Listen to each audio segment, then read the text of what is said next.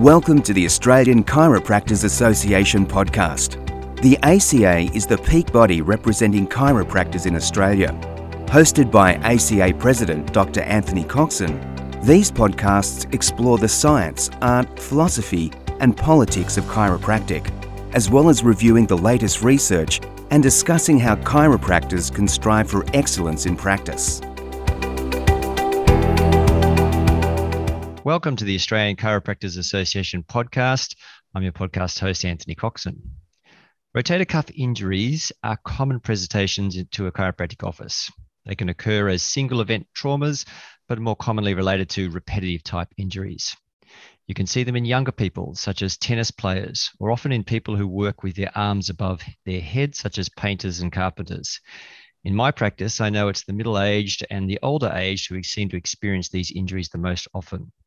Typically, it's that low-grade chronic pain, often associated with postural distortion and deconditioned muscle tone, and more often than not with impingement. And I'm sure the chiropractors listening to this podcast will be familiar with this type of presentation. These can be recalcitrant injuries and at times difficult to manage. So I'm pleased today to be joined by Dr. Tim Bertelsmann to help guide us through the diagnosis and management of rotator cuff tendinopathy. Now, Tim graduated from Logan College of Chiropractic with honours and has been practicing in Belleville, Illinois since 1992. He is a board-certified chiropractic sports physician and a diplomat of the Academy of Chiropractic Orthopedists. Dr. Bertelsmann has lectured nationally on various clinical and business topics and has been published extensively. He has a postgraduate he is a postgraduate instructor at the University of Bridgeport Orthopedic Diplomat Program and is a member of NCMIC Speakers Bureau. He was selected as the Illinois Chiropractic Society Chiropractor of the Year in 2019.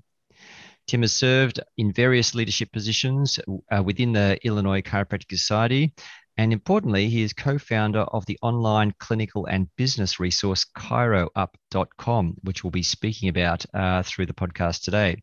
Hi, Tim, and welcome to the ACA podcast. Well, thank you for having me. I'm glad to be here. So maybe we can start with the basics. What's the difference in pathophysiology and clinical presentation between the typical rotator cuff tendinitis versus tendinopathy?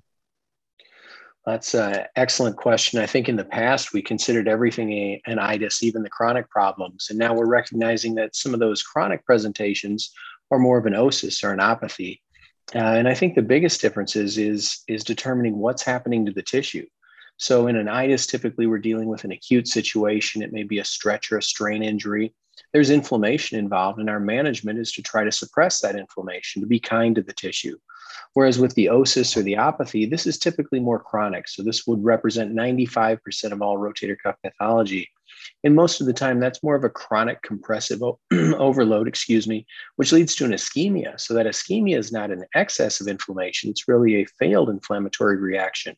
So our management of that problem has transitioned from always trying to suppress inflammation to recognizing when we have an opathy, we want to generate inflammation, at least in a controlled fashion. And we're speaking about tendon tissue here, not necessarily any inflammation or injury throughout the body, but tendons, including the rotator cuff, like to have some blood flow to them when they've been chronically irritated. So I guess everyone has their, little set procedure for testing and diagnosing and monitoring these sorts of things. What do you feel are the key tests to help diagnose a rotator cuff tendinopathy? Right. That's one of those conditions that has so many possibilities. And when we look at a SLAP lesion, we've got 16 different tests that we could use. And finding which ones are most efficient is one of our challenges. Unfortunately, there's no one test that can give us all the answers we need, but clusters of tests can provide a lot more information. In the recent years, there have been a number of tests that have really bubbled to the top that if we're looking for somebody who has an impingement syndrome, and maybe I should explain that when we're thinking about rotator cuff pathology, we're thinking of it as a continuum. In the same way that low back pain, when we started in college, we diagnosed low back pain. We determined it could be a strain, or if that strain involves the annular fibers, we could have a disc lesion. And that eventually was going to cause some degeneration. If there's enough degeneration, there's stenosis. And we have all of these fancy names that we come up with, and we realize that really they're all in the same continuum because it's a cycle. And the same thing's true of rotator cuff injuries, that's certainly a continuum, that if someone has a rotator cuff tear, they 95% of the time have had shoulder impingement preceding that. So for a long period of time, that supraspinatus tendon has been compressed or irritated or tractioned from some dysfunction. And that dysfunction, in the vast majority of cases, is going to be scapular dyskinesis, where the shoulder blade's not moving properly. So when we can identify that somebody has scapular dyskinesis, we know that's going to progress to impingement and go through Neer's 3 stages of impingement, and then all the way on to a rotator cuff tear. So the classic signs that we would look for, the tests that are going to be positive for that middle stage of impingement, would be things like the empty can test. Remember, where the patient is holding their arm out in a scapular plane in a straightened fashion, as though they're dumping a soda can or a beer can out. And then we're going to apply a little downward pressure. And that really isolates the supraspinatus to tell us, is that tendon irritated? If it's uncomfortable, it could be strained, it could be damaged, it could be a tendinopathy. If there's no strength, then it could be worse. There could be 2 pieces to the tendon. Yeah. And sometimes we'll call that the Job test. The other test that we'll use a lot is Neer's test, and that's where we're going to stabilize the patient's scapula and then move their arm up for them. So we supply the strength to abduct their arm in a scapular plane and say, is there any discomfort going up or coming down? And then Hawkins-Kennedy test would be the third impingement sign that's really useful. And that's having the patient bend their elbow to 90 degrees, bring their arm in front of them at about neck level, and then push down. I'd like to think of it that you're holding your arm out, getting ready for a hawk to land on it. And then with Hawkins-Kennedy test, when we put that downward pressure on, we're stressing the rotator cuff, especially the supraspinatus. And if there's an impingement, then that tissue is not going to be happy.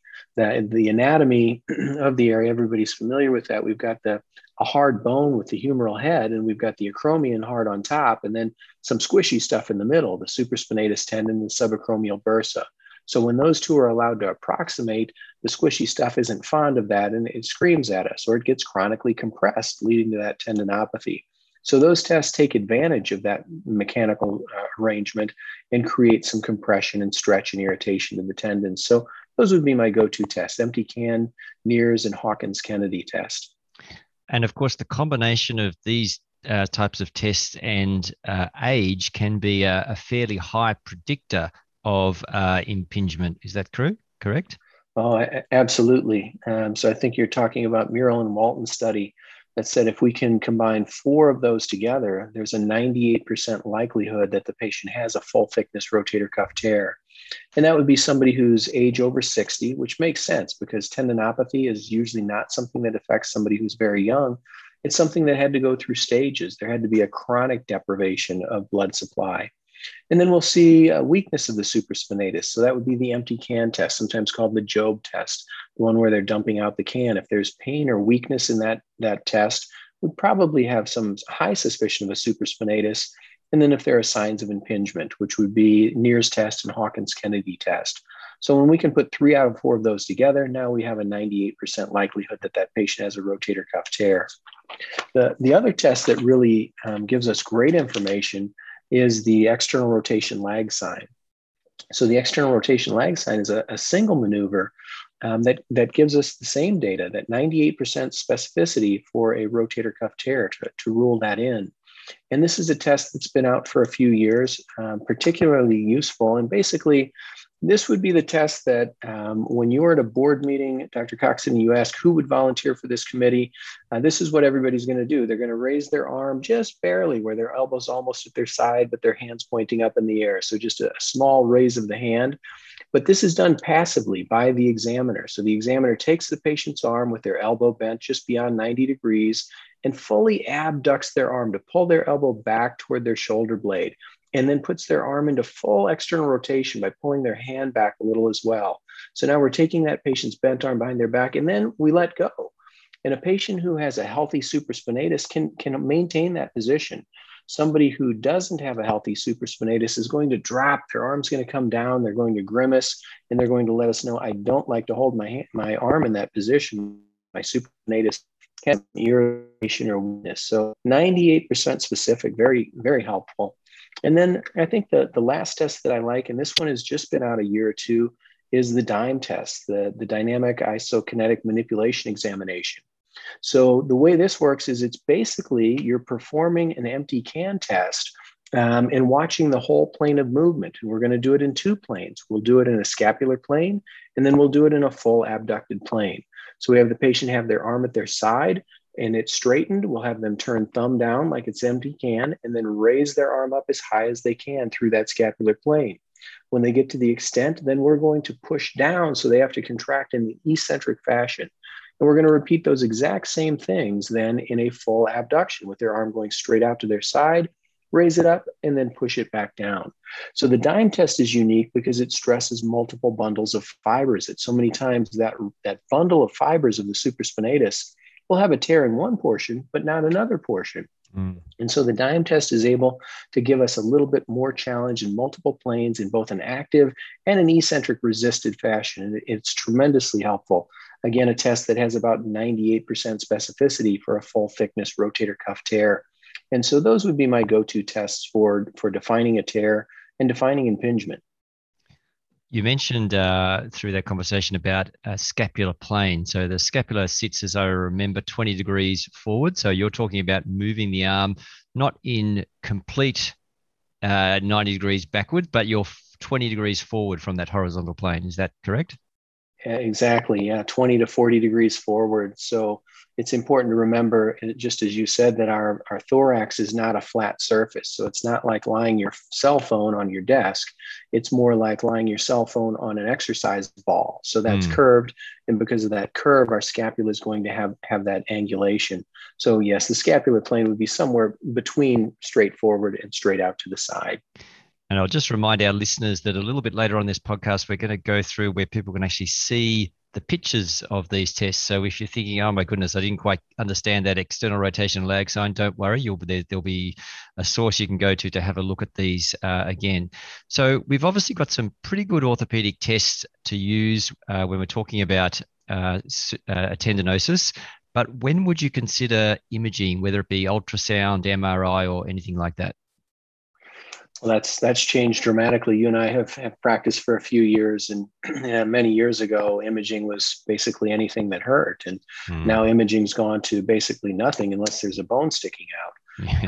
And so, when it comes to managing the shoulder, X-rays typically aren't going to provide us a lot of value because there's so many soft tissues involved. That the shoulder has 17 muscles that all have to work in concert for a relatively mobile joint, the most mobile joint in the body. And so an X-ray that's going to define bony pathology oftentimes doesn't tell us much. An MRI may, but really the bottom line for when we order that MRI is, would the results of that MRI change our treatment approach? So if we highly suspect a chronic rotator cuff tear in a 50-year-old patient who's had this for a year, there's no signs of any significant deficit, there's no signs of a rupture, would that really change if we found out, yes, there is a full thickness rotator cuff tear? And probably not. We'd initiate our trial of treatment.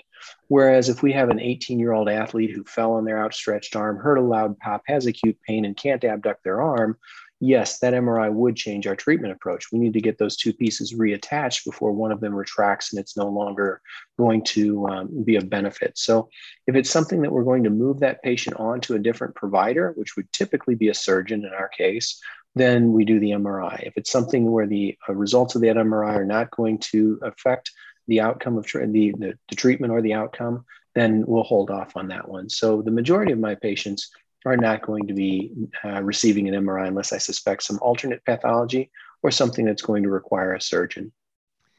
We're talking about rotator cuff tendinopathy, but it seems that supraspinatus is the one that's coming up all the time. What is it about this particular muscle that makes it so common to failure? I think it's mechanical disadvantages that when we think about where rotator cuff tears happen, they almost always occur on the supraspinatus. At least they start with the supraspinatus, and then they can progress to the other muscles, especially the infraspinatus or subscapularis. But the supraspinatus is, as you mentioned, number one. It's the top of the list.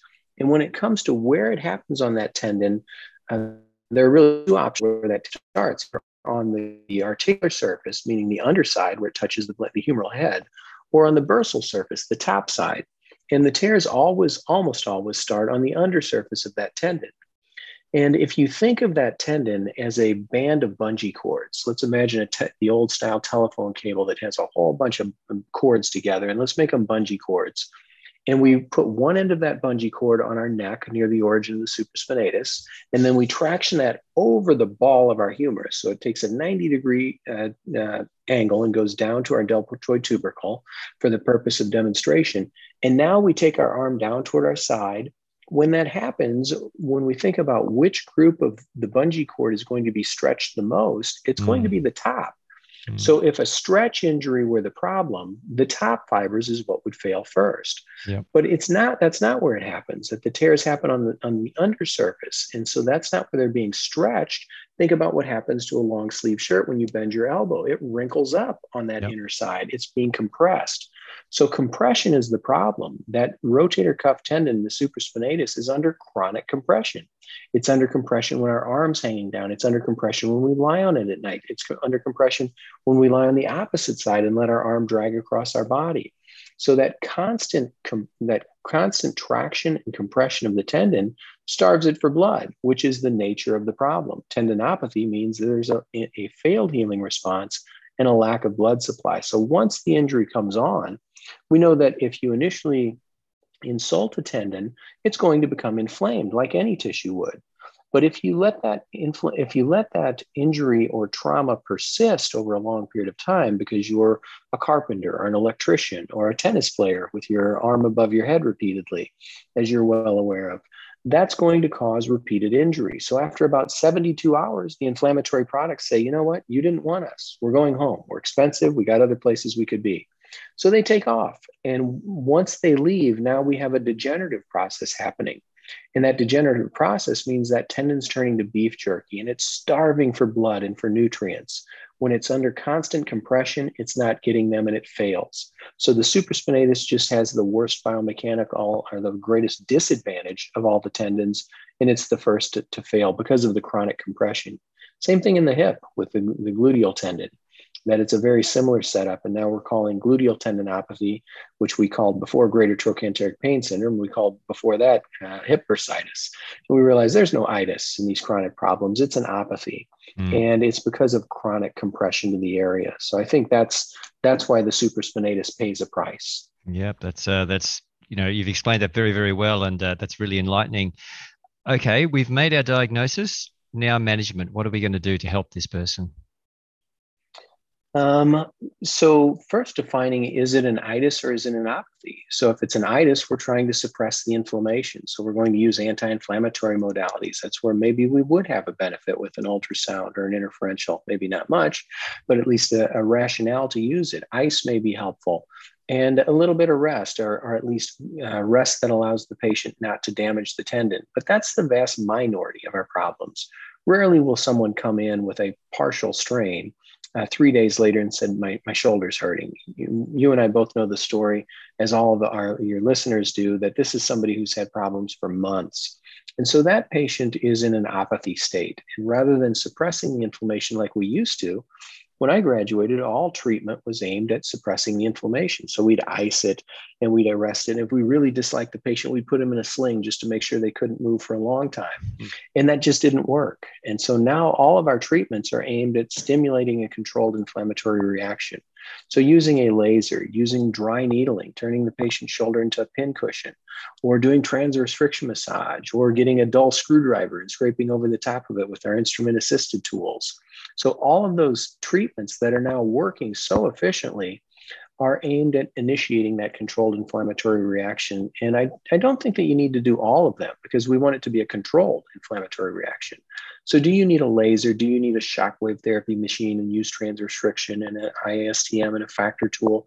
No, you probably don't need all of them, but you need something in your toolbox that can initiate that process. So that would be the biggest issue for managing the tendinopathy. And then I think that identifying really why that started in the first place. And I guess that comes to the next question then. You talked earlier about scapular dyskinesis and the scapular rhythm test. That's an important one. And I guess functionally looking at what we need to do to help change with rehab exercise, this becomes the next level of care. That's a great point. That that patient who has chronic impingement, in the vast majority of cases, they've had some underlying biomechanical deficit. So we've got three groups of muscles that move our shoulder. We've got the large movers like the pec and the deltoid and the latissimus, and those typically do their job pretty efficiently. They always work. They rarely fail. But many of those muscles, when they're working, if you think about the deltoid in particular, when it contracts, it's pulling that humeral head upward toward the acromion. So now we've got the two hard surfaces that are compressing the bursa and the tendon, which anything that's degenerated doesn't like compression. It wants blood supply. It doesn't want more compression. So there's a chronic irritation from that process. Well, there are two groups of muscles that help to offset that. The first one would be the rotator cuff, that yes, those muscles generate torque and abduct and internally and externally rotate our shoulder, but they also depress and retract the humeral head to pull it down and suck it into the glenoid. And when those muscles do their job, they create an increased space. So there's less compression going on. And then the third group of muscles would be the scapular stabilizers. That would be the upper trapezius, the lower trapezius, and the serratus anterior. The serratus anterior is that muscle that's often overlooked. It runs off the medial border of the scapula and then attaches onto that Swiss ball, your rib cage. And its job is to hold the scapula up against the thorax so it doesn't wing out when you start using your arm. Well, when those muscles don't work in concert, that's when we have something called scapular dyskinesis. And the most common problem is that two of the muscles are too tight and two of them are too weak. So if we think of our scapula, we've got the coracoid that points up front, and in fact, just below the acromion in front of your shoulder. So the coracoid is where the short head of the biceps and the pec minor attach. Well, when those muscles are too tight, if you're thinking about it in your own body, it's going to pull that coracoid forward, and it's going to cause that scapula to rock on the Swiss ball and wing out and tip a little laterally. And then the muscles that should be counteracting that is the lower trapezius attaching on the medial border of the scapula to the thorax, and then the serratus anterior on the underside of that scapula attaching to the thorax and the ribs. Well, when those muscles are weak, they can't counteract that force. So now we have an imbalance. And it's much like if we moved our index finger in flexion and extension. We point it and flex it and point it and flex it. We could do that thousands and thousands of cycles with very little trouble. But if we put a rubber band at the tip of our finger pulling in one direction toward our thumb and a rubber band pulling in the other direction toward our pinky, if those rubber bands were balanced, we'd still have no issue. The joint would stay centric, meaning its optimal surface relationship throughout its range of motion. But if one of those rubber bands was much too large or too tight or strong compared to a weaker, thinner one, now we're going to get some deviation of that joint. And that deviation is going to create capsular stretch on one side. It's going to cause cartilaginous compression on the other side.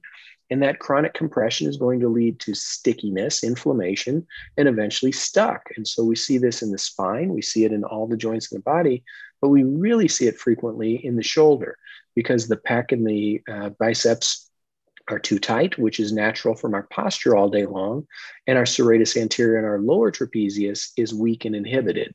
And it's a self-healing cycle. That once one group of muscles becomes too tight, there's going to be progressive inhibition. So identifying if there's scapular dyskinesis for that patient is the key. And there's a couple of tests that can help with that. So when the patient with the shoulder impingement abducts their arm, they typically have pain in that painful arc between 60 and 120 degrees. What we want to do is we want to see what would happen if their shoulder worked optimally. Would they still have pain? So we're going to have that patient run through the painful arc, and they're typically going to say, ouch, when they get to about 100 degrees. Sometimes lower than that if it's acute. And then what we're going to do is a couple of tests to artificially move the shoulder. So we're going to have that patient run through it, mark the point that it hurts, bring their arm back down. The scapular assistance test, the first of these three maneuvers, we're going to artificially rock that patient's shoulder blade for them. So we physically grasp from behind the patient's shoulder blade, the spine of the scapula, the medial border with our thumbs and our hand over the angle. And as they abduct their arm, we're going to make sure they have a nice 2-to-1 ratio so that for every 2 degrees of glenohumeral movement, we're going to rock that shoulder blade 1 degree. And if the patient now abducts their arm straight through that range of motion and says, no, that didn't hurt, well, that tells us that they have a mobility problem, that the scapula moving. When they're raising their arm normally without that artificial lift, they're getting impingement. And when we assist them, they no longer have impingement. So now we know our treatment needs to be directed at increasing scapular mobility. The second one that we're going to look at is it could be a stability problem. It might be that it's not strong enough. And so what we'll do a scapular retraction test. And for this test, we're simply going to make sure the patient's shoulder blade doesn't wing. So we're going to put our palm directly on their shoulder blade, hold the inferior angle of the scapula against their thorax, and rock along with it. Now, we're not pinning it there so that when they raise their arm, it doesn't have the ability to have that 2-to-1 rhythm. We're going to rock along with it, but we're going to make sure the inferior angle doesn't come off the thorax. And if we do that and the patient runs through their range of motion, says, yes, the pain's better. I no longer have that ouch at 100 degrees. We know that that patient needs stability. We need to strengthen the serratus in the lower trap. And then the last test, which is almost identical to the second one, except it's solely done by the patient, is my favorite, that we're going to have that patient pinch their shoulder blades together and then run through a range of motion. And so if that patient needs stability and they engage their lower trap and their rhomboids and they're holding their shoulder blades and the pain goes away, it's an immediate incentive to recognize I need stability. And if I get stability, my pain will go away. So that's a motivator to allow them to see the home exercises are crucial, that you're not going to think about holding your shoulder blade there every time. But if you take an active approach to strengthening those muscles, it will make a difference and this will pay dividends. So that's the test that's probably one of my favorite tests for getting the patient to become an active participant in their own recovery. That sounds all absolutely fantastic. So let's assume that this person isn't responding well despite our best diagnosis and management. When would you perhaps even consider referral for cortisone or for other things like that? And do you find that ever assists you from time to time with some patients? Yes. So we have a good relationship with pain management specialists, with medical physicians in our area.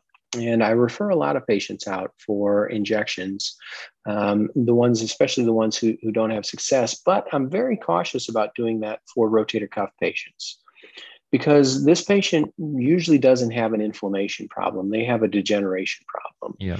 And that steroid injection into their shoulder is probably not going to do them any favors. So in fact, there's new data that's come out that said your likelihood of revision surgery is dramatically higher if you've had a cortisone injection in the year preceding your surgery. So for these patients, I'll rarely refer for a cortisone injection, unlike so many of the other areas that we will. I will get an orthopedic consult, especially if they've failed treatment. So if this is a patient that we've treated for a couple of months and they're just not getting better, or if they show any signs of distinct weakness, that patient is going to move on to a surgeon as well. So there's some indications to who should be seen by a surgeon and who should we manage conservatively. If the patient has a greater than 1 centimeter full thickness tear and it's not responding, that's somebody who needs a consult at least.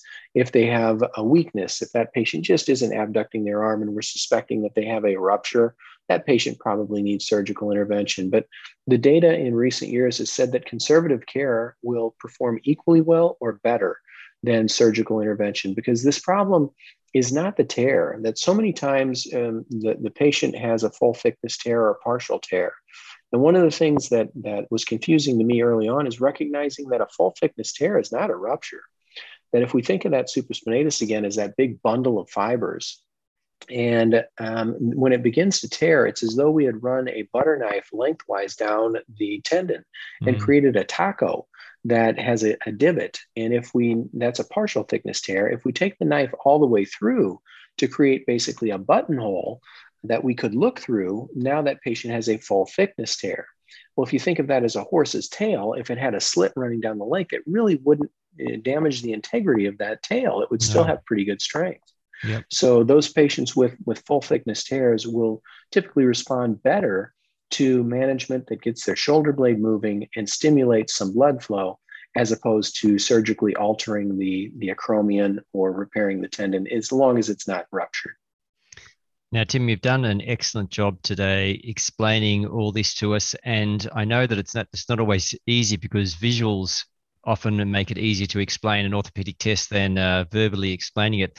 How I came across ChiroUp was somehow I managed to be on your mailing list, and I had a look at some of the blogs that you've got there, and they're video blogs.